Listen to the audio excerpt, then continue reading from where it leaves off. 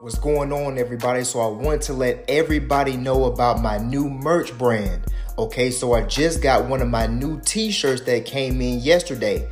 The reason why I created this brand was because I wanted everybody to think about allowing the stock market to pay for everything that you need. So if you want to go on vacation this summer or go on vacation later this year, don't pay for it, trade for it. If you need to pay for your daughter's tuition, don't pay for it, trade for it. If you want to get an investment property, a beach house, or whatever your life truly desires, don't pay for it, trade for it.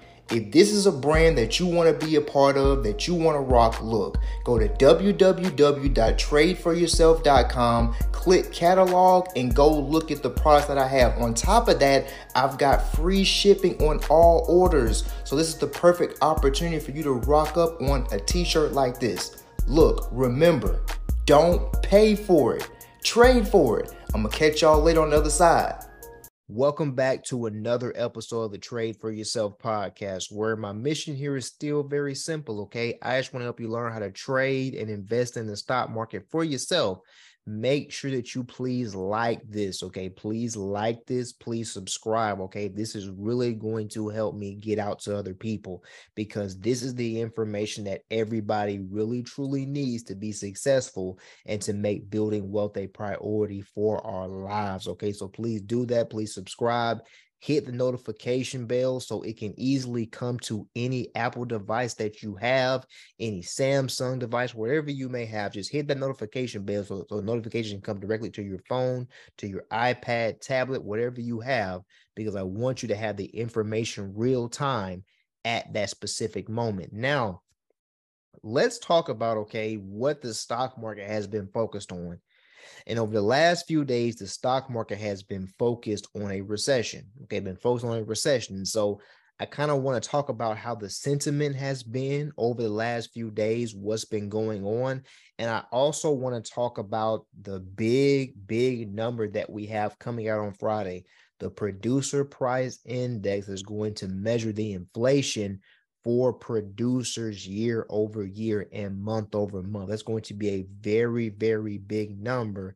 And I have some things that I want to highlight just to put into your mind, just to put into your brain so you guys can kind of think about how I am viewing these particular reports. So let me go ahead and share my screen.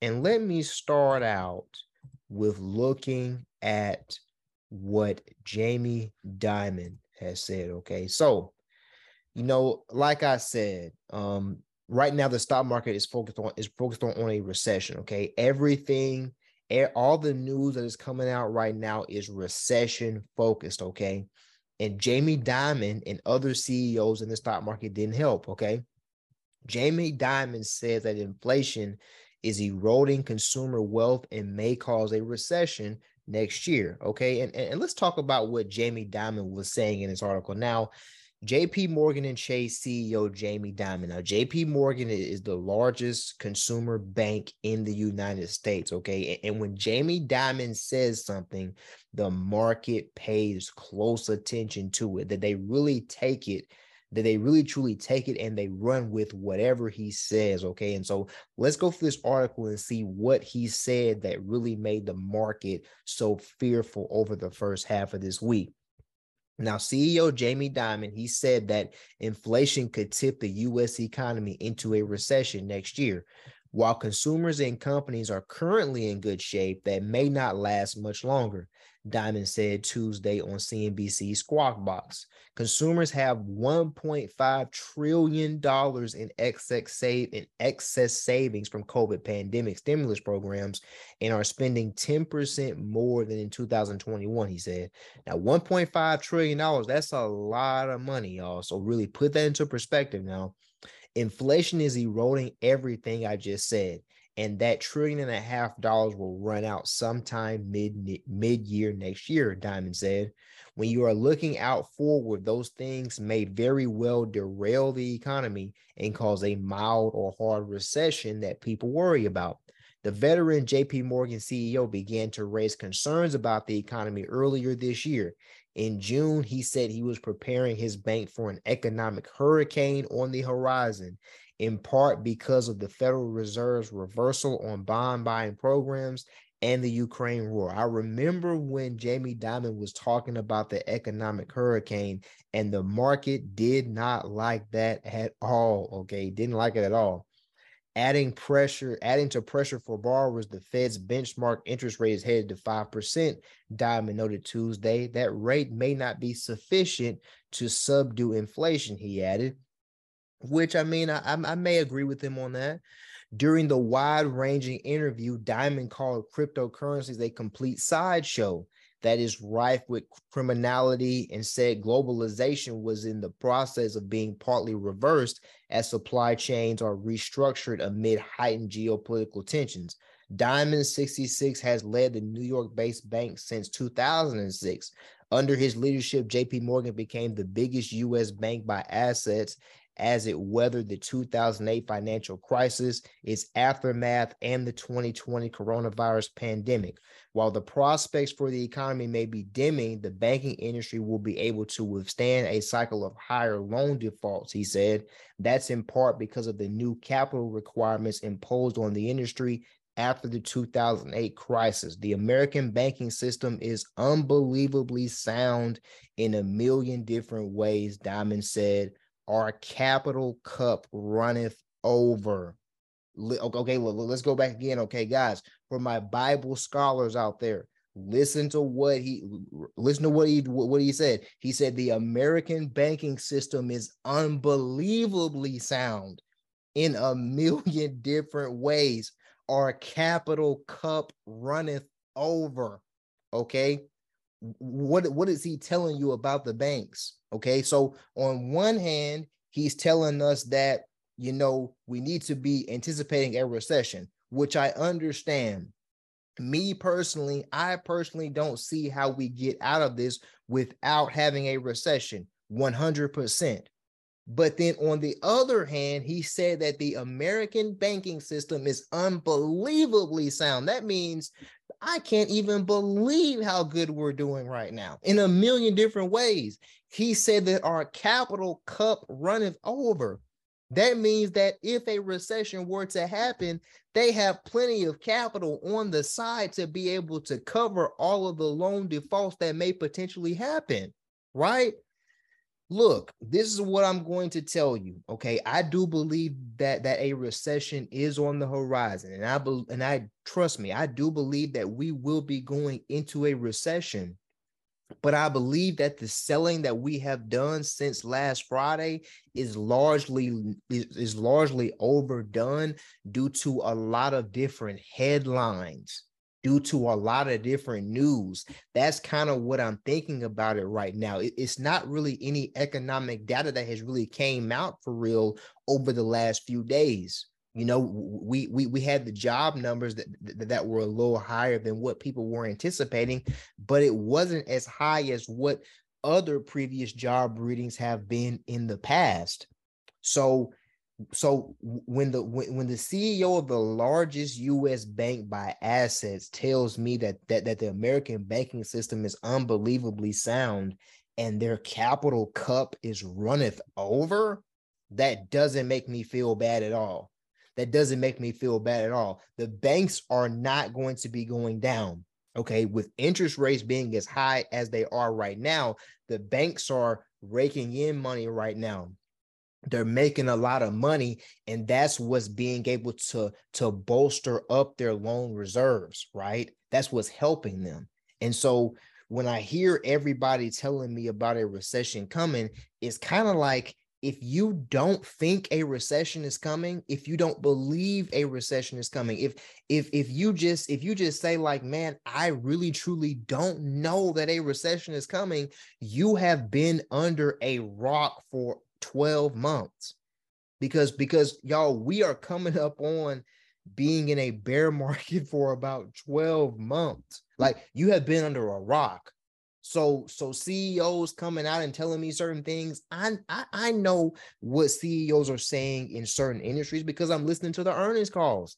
The earnings calls give you a lot of information and a lot of game about what's going on. So these articles that I'm seeing so much about recession, I've just been seeing so much. It just doesn't scare me because we already knew that.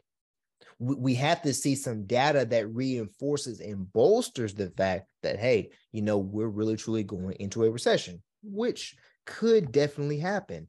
Now, remember the last couple of weeks where I was talking about how there are certain economic indicators that we need to pay attention to see where the market is going to be going for the remainder of this year, right? There's one key indicator that we have coming up, okay, on Friday, and that is PPI. What does PPI stand for? PPI stands for the Producer Price Index, okay? The Producer Price Index measures the inflation rate for producers, right? The producers in the economy. Me personally, the way I feel about the PPI index is this. If the prices for the producers, the businesses and the manufacturers that make the goods, right? If those prices go higher, what's going to happen is that the producers are going to then pass those higher prices on to the consumer, which is then going to raise the consumer price index. I also feel about that on the opposite way. If the prices for the producers are going down, and when I say going down, they are markedly going down, I then believe that those same prices will then be passed on to the consumer at a lower price. Okay, so the producer price index could be a very, very good indication of what the consumer price index is, which is going to come out on Tuesday. And then don't forget that we have the Fed meeting on Wednesday, which is number one, going to give us the Federal Reserve interest rate decision.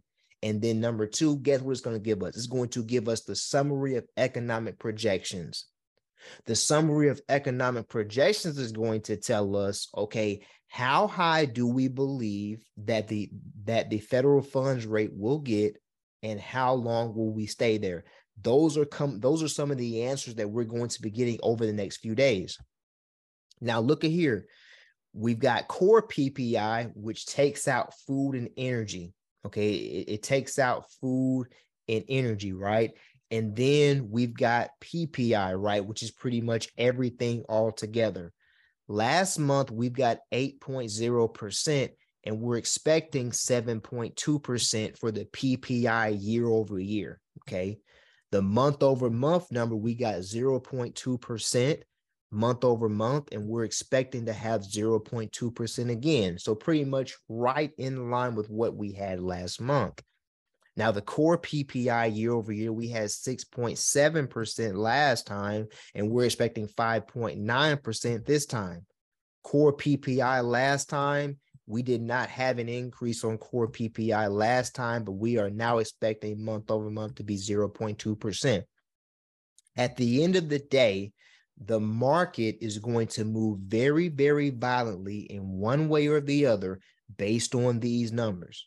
I'm going to say that again. The market is going to move very, very violently to the upside or the downside based on these numbers. If the market is going to move higher, then that means the PPI forecast is going to have to be lower or in line, but I really want to say lower than all of these different expectations. If the market is going to go lower, these numbers are going to need to be higher or in line with what these numbers are. And when I say higher or lower, I mean they need to be very lower or they need to be very higher. It's really going to make a big difference in terms of where we are going to be when we close the market this week on Friday. Now,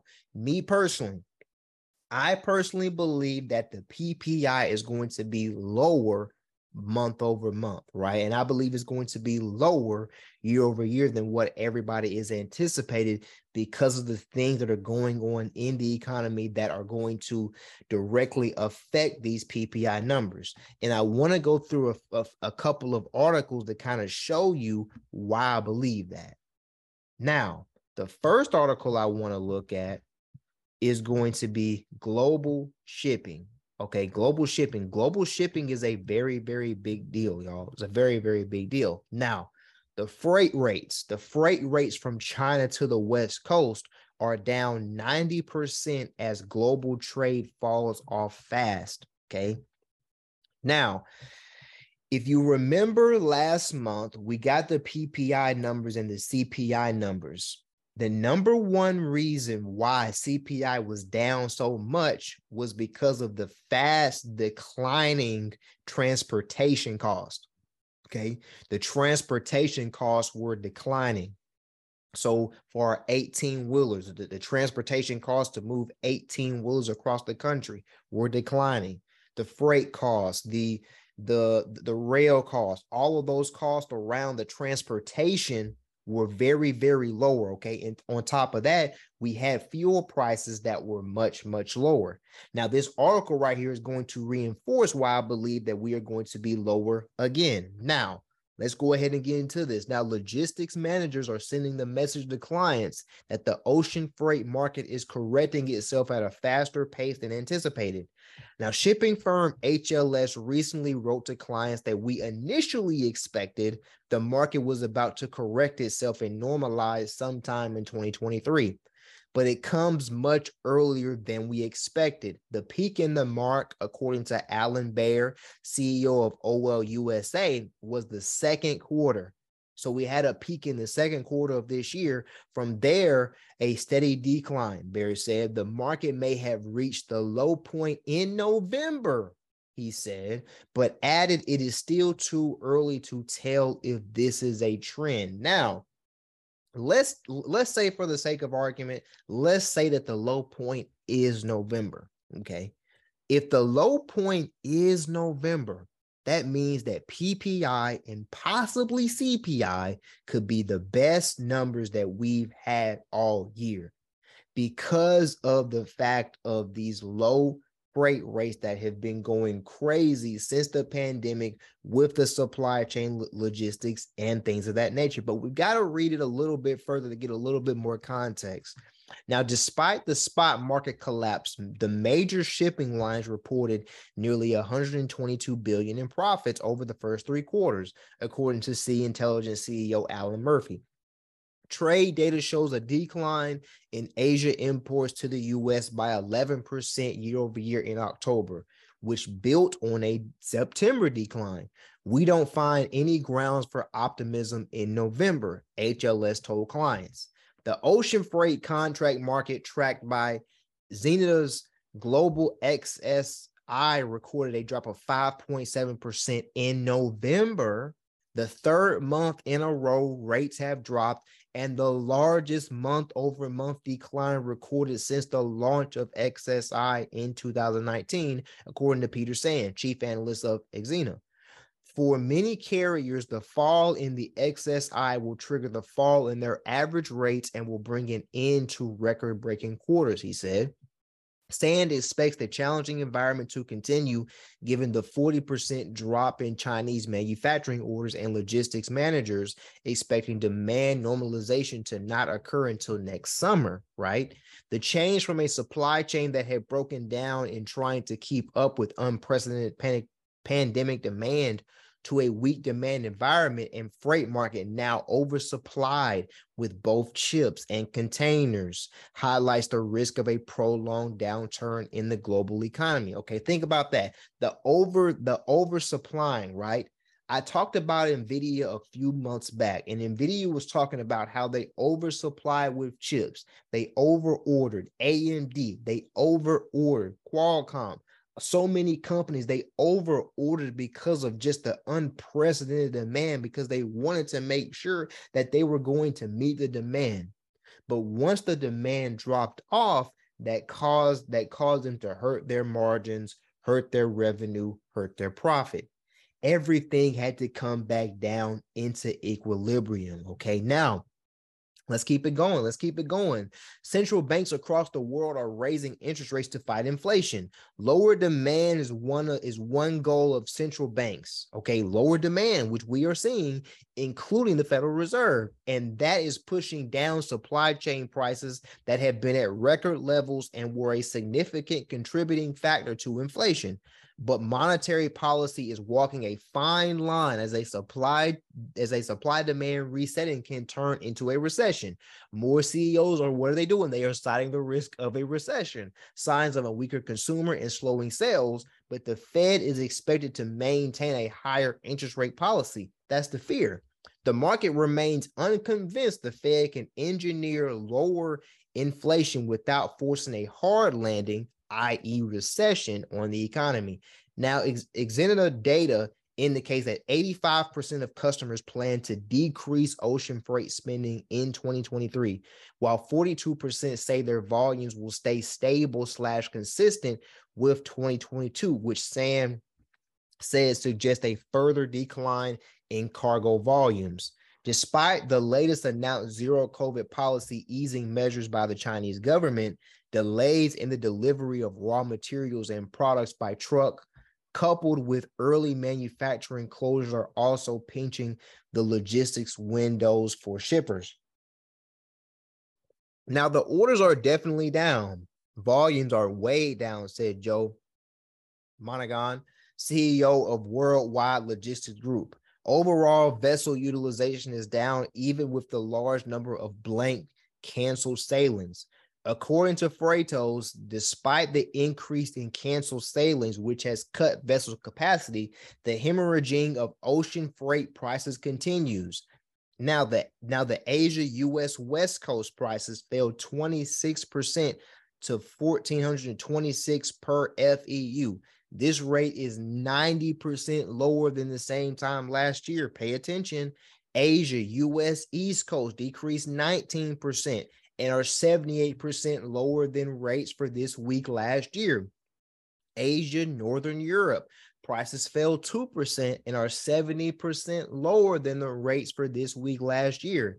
Easing fuel prices are removing some pressure on container rates as well. According to a report from Judah Levine, head of research for Freightos, and the U.S. East Coast has still booked gains versus the pre-COVID market as more Asian trade has shifted there. While Asia-U.S. West Coasts are now at a level 5% lower than in 2019, Asia-U.S. East Coast rates are still 32% higher than 3 years ago. With the sustained pullback in orders, statistics released by BIMCO show global container volumes have fallen 9.3% year over year, leading to an overcapacity situation. Christian Roloffs, co-founder and CEO of Container Exchange, an online platform for container logistics, says the decrease in demand will have a further impact on freight prices.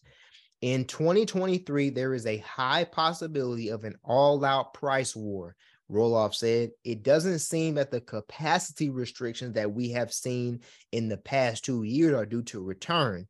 So we'll just have ample capacity both on the vessel as well as on the container side. With the competitive dynamics in the container shipping and liner industry, I don't expect especially the big players to hold back.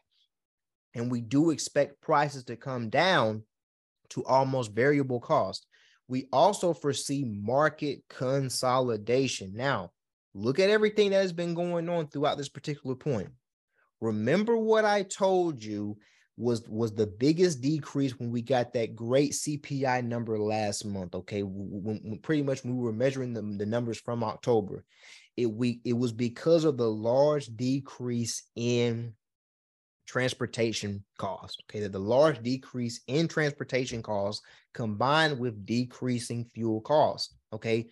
Don't forget also, we are at 52-week lows, to be honest with you, or not necessarily 52-week lows, but we are at year-to-date lows in terms of oil. We are at very, very low terms in terms of natural gas. So look at that from that perspective. The prices are going to come down. Like, I am expecting them to come down in November, okay, when we get the PPI number and when we get the CPI number, because of how the numbers are falling, how the numbers are competitive, right? How they come together with the energy, with the transportation costs, right? It just seems to me that the numbers should be coming down, and I would be completely shocked if inflation elevated and actually spiked in the month of November. That would be a bad situation for the market. But there's one last thing I want to look at too that may also help out with the PPI and CPI numbers. Now, The used vehicle demand and prices continue to decline from record highs. People have been talking about this all year long, the used vehicle demand and the prices, right? They're finally starting to come back in and come back in line. Now, the wholesale prices for used vehicles reached their lowest level in more than a year last month as retail sales declined amid interest rate hikes, rising new vehicle availability, and recessionary fears. Remember, a lot of people are purchasing vehicles by using loans, okay? And remember, the interest rates have been increasing. As the interest rates increase, the demand for these vehicles are going to come down. Same thing on the housing side. You are purchasing a mortgage, which has an interest rate attached to it. So the demand is going to then come down, right? Cox Automotive said Wednesday that its Manheim Used Vehicle Value Index, which tracks the prices of used vehicles sold at its U.S. wholesale auctions, has declined 15.6% from record levels in January through November. The index dropped to 199.4 last month, below 200 for the first time since August 2021, and is down 14% from the same month a year ago. It marks the 6th consecutive months of decline. That is a very, very big deal in terms of inflation in the prices.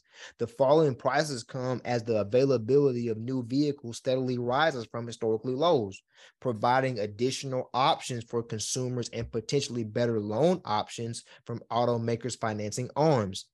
New inventory is finally starting to build, and that's producing momentum in new retail sales.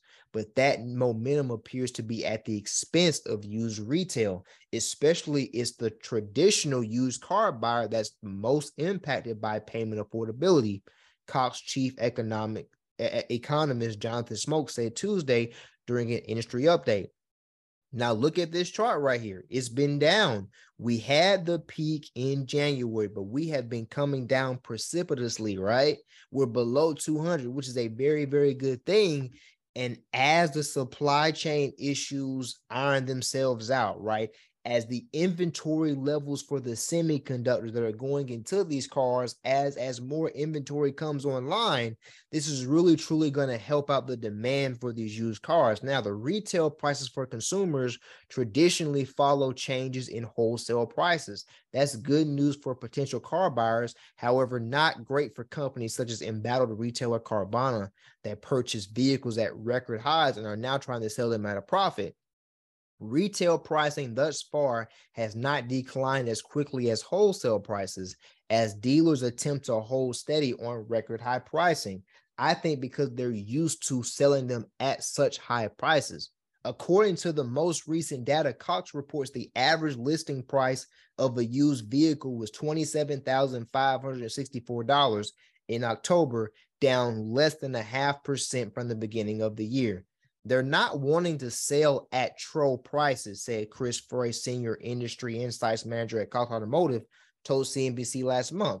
That's why we're not seeing the prices decline so much at retail, right? That you see, they're not trying to sell at the low. They're really trying to get that good profit because they've been fixated to those prices for so long that they can't let them go. It's going to take a while for them to let them go. Cox estimates that used retail sales declined 1% in November from October and were down 10% from a year earlier. Automakers for several years now have been battling through a semiconductor chip shortage. I was just talking about that has sporadically halted production of new vehicles, causing record low inventories of vehicles and higher prices. The circumstances pushed many new vehicle buyers into the used car market. Cox last month estimated the total used market was on pace to finish the year down more than 12% from 40.6 million in 2021. Now, these are two articles that I'm kind of looking at, and I'm saying to myself, hey, I really truly believe that PPI is going to come down, and I believe that CPI is going to come down. I believe that inflation is going to continue to come down over time, right? Through 2023, I believe that inflation is going to continue to come down. I've never been in the camp of runaway inflation, 10%, 11%, 12% inflation, like they were saying from the 1980s. I'm just not buying that. But I'm telling you, when you look at the data, when you look at the data and you look at everything that is going on, it really tells me that I believe we're going to get a good number on PPI and a good number on CPI. Now, I don't know what Jerome Powell is going to say from an interest rate perspective, right? I don't know what he's going to give us from a summary of economic projections perspective. Is he going to tell us where the terminal rate is trying to get to? Is he going to tell us how long it's going to be there? I don't know. But what I will tell you is that I'm expecting PPI to be lower. Okay. Look, and you know what? I'm probably going to speculate on it by trading some SPY calls, probably because I feel like it's going to be lower. Look, don't follow me. Okay. Look, don't follow me necessarily unless you actually believe in it yourself. I'm just being 100% honest and being 100% forthright and just letting you know how I feel and how I'm going to be playing it. Okay. Now, before we get out of here, I want to go through the charts, right? I really truly can't get us out of here without going through a charts. And what do you know? Let's go through a chart of SPY. Now, I have a year-to-date chart drawn of SPY. Okay. And as you guys know, we are in a defined downtrend, right? Like I feel like a broken record at times when I say this, right? A series of lower highs and lower lows. Like you can see the defined downtrend, okay? And we came to 410, a very key level, and we bounced off of this trend line. We could not close above this trend line last week. Now, you may say to yourself, man, Devon, like, we're really in a defined downtrend. Like why in the world would we be trying to play anything to the upside? Well, I'm going to tell you why. I'm going to tell you why I believe that it's a possibility that the Santa Claus rally that I was talking about last week could still possibly be in play for the S&P 500. Now, some things have to happen in order for that Santa Claus rally to actually hold, to actually stay through. Now, tomorrow, we're going to get initial jobless claims numbers, okay? And I believe that may move the market a little bit, but I'm anticipating the market to really trade sideways, to be completely honest with you, and I'm anticipating us to stay above this 390 level, okay? In pre-market trading this morning, we came down to 390.99 and we held that, right? 390 is a very, very key level, okay? We broke and we closed above this level almost 1 month ago, and we've been above it ever since, right? I was also talking about this before. We broke below 390 in the middle of September, and it took us 2 months to get above it. And we have multiple touches of that 390 level. So that 390 level is very, very, very important. This 390 level is very, very key, right? Now, again, I told you, like, for real, like we are in a defined downtrend, right? And trust me, I understand. I'm not telling anybody that we're going to all-time highs anytime soon. Like, to be completely honest with you, I'm actually bearish over the next pretty much from January on to March. I'm actually bearish, right? Because of seasonality, because I feel like we're going to have some bad economic data that is going to come between January and March. But at the same time, I still believe that we have opportunities. Why? Because the economic data can trump the technicals. Like if we have good inflation numbers, if we have good CPI numbers, and Jerome Powell is not so hawkish, right, that can cause us to break above this 4,100 level and actually proceed to have a pretty nice bear market rally, right? To be completely honest with you, right, we were at 410 right here.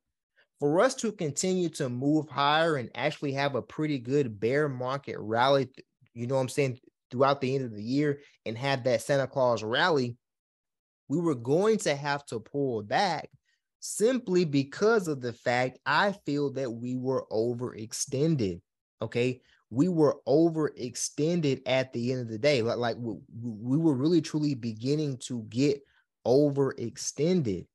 And so when you look at it from that, perspective, okay, let's look at the RSI. Let's look at the RSI reading, like which is one of my favorite indicators, right? That measures our relative strength index. Okay, we were at around 64, right? We were at around 64. Remember, 70 is overbought. We were around 64 right in here last week, pretty much when we had that big news because of when Powell was doing his interest rate talk, right? When he was speaking to everybody and he was having that talk.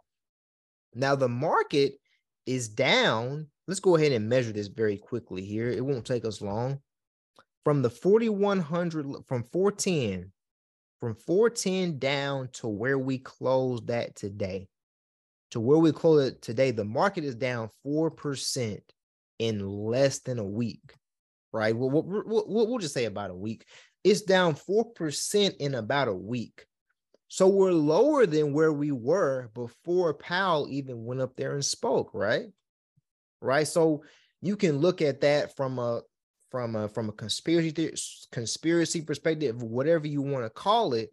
At the end of the day, in order for us to really truly move higher, we were going to have to pull back anyway. Like I said, if we're able to respect this 390 level, which I believe that we can, and if we get good PPI numbers, Friday could either be a 2.5% upside day or a 2.5% downside day, because the market is fixated on this inflation right now, right? They're fixated on what is the inflation going to be. They're fixated on this idea of a potential recession, all things of that nature. So I'm telling you, this is what you need to be looking at for Friday, right? I think that as long as we close above 390 on tomorrow, right, and we get a good PPI number, we could be at 39.75, which is right at 400, which is again a key level. We could also come down 2.5% if we have bad numbers to the downside, 380.25, right, which is another key level, right? So we're really truly in a situation to where we're kind of in no man's land right now. We don't really know where we're going. But I'm telling you, unless we close above 390 and we have bad economic data, I still believe that a rally is possible. I still believe that a rally is very, very possible, y'all. But we have to see. We have to see the data. I'm not ready to make a call to say that we're going down to 350 or whatever before the year is over, or a call to say that we're going to 430. I'm telling you that both scenarios are in play. Okay, that's what I'm here to tell you. I'm here to explain to you and just argue to you and just, give you some things to think about, that both scenarios are actually still in play. I'm not being biased one way or the other.